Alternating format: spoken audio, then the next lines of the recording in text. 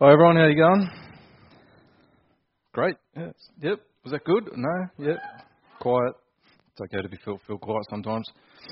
I was just thinking then as Steve was praying how awesome it is to be able to celebrate this tradition of communion and looking at the life Jesus lived, the perfect life that he laid down for us and took the punishment we deserved. It's an awesome thing. Before I start talking, I might open with some prayer. Heavenly Father, I ask that you can speak through me tonight and you'll speak powerful words to us. Teach us truths that you want us to hold dear and things to transform us, Lord. And I just ask that as we go out into our weeks and try to live out these things, that you can help us with your Spirit to do so and remind us of the war that rages on, Lord, that we struggle sometimes to be part of. Amen. I'm going to drop some common words to you right now. You ready? Internet, Facebook, Twitter, Snapchat, Instagram, YouTube, smartphones, iPads, laptops, and desktop computers. New worlds for us to explore and the portals we use to enter into them.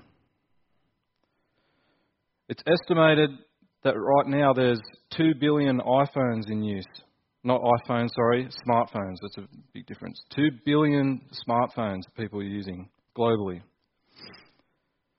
And 50% of people between the ages of 18 to 25 go on Facebook when they wake up in the morning. Like in bed, that's the first thing they do. Log into Facebook. And it's predicted that there will be 26 billion smart devices owned by 2020. Things like phones, watches, tablets, all these personal computers that we own. And obviously from that statistic, that tells you that people will own multiple devices, not just one thing each. This is our world right now. Whether you like it or you hate it, it is the way it is. So tonight I want to have a good look at the circumstance we face, and as Christians, what it is we ought to be doing in response to that. So I want to start by looking at some of the good sides to these new technologies that we have. I'm going to emphasise the first word here, can. These things can help in developing social skills. They can connect people that were previously had a barrier, preventing interaction with someone else, for example, distance or going to a different school. The word can again, they can assist with school by keeping students connected to discuss schoolwork. Through these devices we can share things like artistic endeavours. I recommend going home and Googling insane Minecraft creations. It'll blow your mind, it's amazing. These devices can help young people become connected with people that can help them through things like blogs, for example. Say, someone who's overcome an eating disorder, now kids can access that information, see at least the light at the end of the tunnel, or at least realise they've got to get some help maybe. Can help young people feel connected to and an interactive part of the greater community they're in. Can bring experience in using skills that are becoming more integral in life. It can train people in things like problem solving. And also opens up for more education through things like YouTube, Wikipedia, Google and Google Scholar and so on. Obviously, though, we're well aware that there's a very negative side to these new technologies. Privacy issues is a big one. Peer pressure in these new environments. Access to inappropriate content. Manipulative marking, that's becoming a big issue. Things like stalking, bullying, sexting, or a new one I learned as I prepared this talk, Facebook depression. The clinical thing that is depression, scientists have found by studying people that some people can get a triggered depression through using Facebook, like being up late at night. They start getting the characteristics of having clinical depression. So that is now, Facebook depression is a clinical term. A digital footprint. That's the thing, catching up on people even right now. Once it's out there for good. Unassisted access to misinformation. Sounds complicated, but that's things like young people accessing conspiracy thing around vaccines or something like that, and now we have an epidemic as a result. Unrealistic role models. Inappropriate relationships, for example, really old guy, underage girl. Superficial relationships, people putting the best of themselves out there and hiding the reality. And then the two obvious big ones, distraction and time wasting. Curiosity and peer pressure drove me to find certain things on the internet I wish I'd never seen. I'd hear someone talking about something gross they found on the internet, and I had to go home and look it up myself, only to regret it. It also opened the door for me easily accessing porn, and that's a major one these days. On the other side, though, it gave me access to an education I would have otherwise never got. And I saw people with the same burning curiosity I had, for example, about space. And that encouraged me to pursue learning about these things that I really enjoy. And I've got to learn a lot about God's amazing universe as a result. And it has also connected me to websites like Bible Gateway or Bible study tools and many other resources that help me study and at greater depth, understand God's Word in ways that I wouldn't have been able to before. I have access to things like commentaries, sermons, concordances, list goes on, and they're free, and I have access to it 24/7, if I'm that hardcore. So what do we make of this whole topic? If you're a younger person, perhaps you're feeling excited about all the potential that's in front of you. Maybe you're old enough now to have had some good experiences and bad experiences of this new environment that we find ourselves in. Or maybe you're older yet again, older enough to feel a little bit left behind and struggling to get a grip on what's taking place and what your response to it ought to be. Despite what we feel about this whole thing based on our different circumstances we come from, I just want to make one clear point. It's the same old struggle humans have had for a very long time. Social media is new, but what it exposes is very old. We as humans have a tendency to point out the wrong in the world around us. Prime example, you take Hitler. He's the evilest person ever, right? Easy one. He's a scumbag. What a filthy person. The Kardashians, they are the epitome of being self-absorbed and superficial, right? Just pathetic, aren't they? Donald Trump embodies dishonesty, hypocrisy and greed, and somehow he's running for president. It's all bad, isn't it? Evil is out there, and man, it's terrible. Look how crappy the world is, unlike me. There's sexism, racism, bigotry, and we're happy to get annoyed at it when we see it in others, but we are usually quite reluctant to examine it in ourselves. Jesus puts a spin on this that's very different to how we usually talk about it. In fact, to word it more accurately, Jesus exposes truth where we've buried it. In Matthew 5, you read Jesus talking about this. You have heard that it was said to those of old, you shall not murder, and whoever murders will be liable to judgment. But I say to you that everyone who is angry with his brother will be liable to judgment. Whoever insults his brother will be liable to the council, and whoever says, you fool, will be liable to the hell of fire. They're pretty full on words.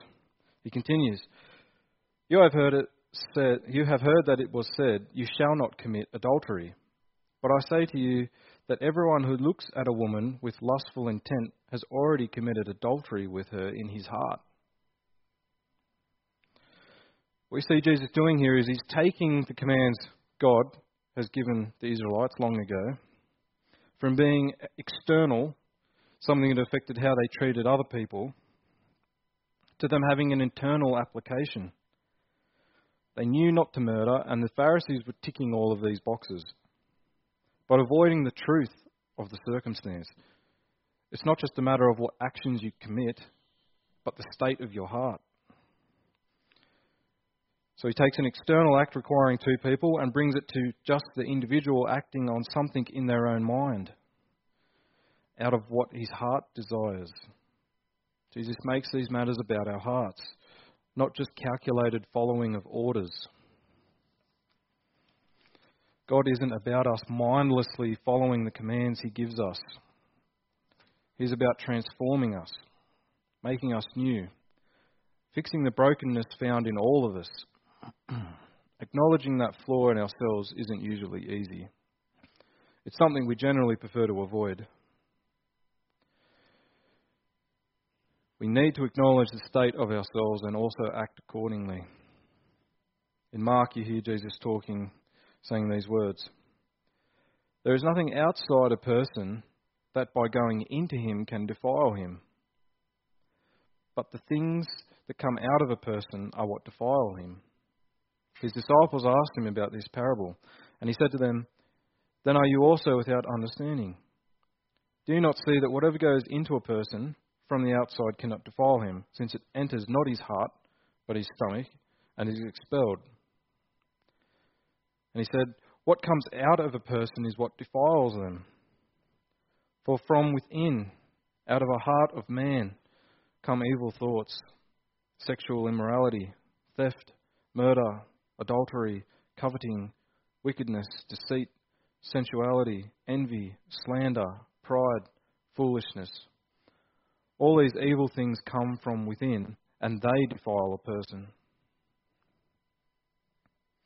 So our sinful nature can be fed by what we do, or it can be left behind, and we can walk in the new life that we have found in Christ. So even though this error we might find ourselves in can be frightening, and at times we might think it all bad, we need to be careful, though, how we proceed. Satan wants us lost in the dark. God, though, calls us to walk in the light. We can allow ourselves to give in to our inner desires, or we can choose to pursue the good that comes from God. This next bit's a little bit more of opinion, so take it with a grain of salt. I honestly don't think what people are doing now is significantly different to what people have done in the past. I'll base that claim in a minute. Because it's the same war that has raged on for a very long time. It's just this current battlefield is very different to the previous ones. In World War I, Indigenous Australians could fight and die for our country, yet not even be considered citizens of the country they were born in. World War II, Indigenous Australians still wouldn't get proper recognition of their service to this country. They wouldn't be given the property and entitlements white soldiers would get when they returned from service. Even as late as 1970, and when I looked this up, I was pretty surprised. As late as 1970, some Indigenous Australians were essentially slaves. The possibility of a 12-year-old working a 16-hour day for unfair pay. Was there a few people in this room alive during that time? It was very recent. And World War I, that goes back to 1900s, yeah? There are no golden errors, only when you squint and pretend there was only good when there was bad and good. And we do no service to ourselves when we give in to Satan and pretend things aren't what they are. It's not the bad behaviour around us that is responsible for our poor behaviour, it is us. The verbal and physical abuse I dished out when I was at school was my fault. They were my choices I made. Situations come our way, and we have a choice of acting in a way that brings glory to God and how good and kind He is, or we reject Him and act out of a desire found in our very own hearts. Some people who claim to be followers of Christ mistreated Indigenous Australians. They made a moral decision that didn't reflect Christ. This is why Jesus said what He did about these commandments that the Jews knew very well. He knew them better. They're about what is inside us. Obviously, we knew murder was bad. We didn't need God to tell us, it's obvious. What He didn't want, though, was our hearts to be filled with hatred, even for people like Donald Trump. That's not what he intended these hearts for. Again, you read Jesus' words in Matthew 5. If your right eye causes you to sin, tear it out and throw it away. For it is better that you lose one of your members than your whole body be thrown into hell. And if your right hand causes you to sin, cut it off and throw it away. For it is better that you lose one of your members than your whole body go to hell. Notice there, the eye that causes you to sin and the hand that causes you to sin. Jesus doesn't say, your mate who egged you on, cast him aside. It's our own flesh that is corrupted. So say someone might be trying to quit smoking. Your average Aussie bloke goes to the pub every day after work. He's trying to quit smoking, but when he goes to the pub, there's obviously lots of people there smoking. And usually when he went there, he'd light up a cig and have a beer. So now, when he goes to have a beer, it's going to make him really want to light up and have a cigarette, isn't it? Especially when all that smoke around. So what he might have to do is stop going to the pub for a short while so that he can break this habit until he's got control over it. Perhaps then go back to the pub.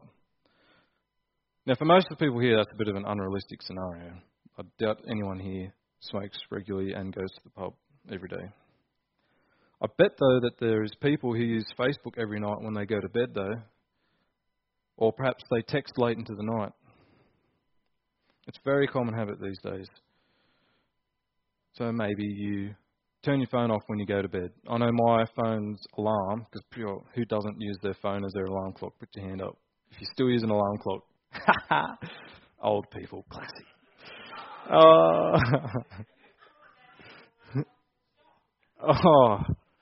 How do you live? Doesn't work for me.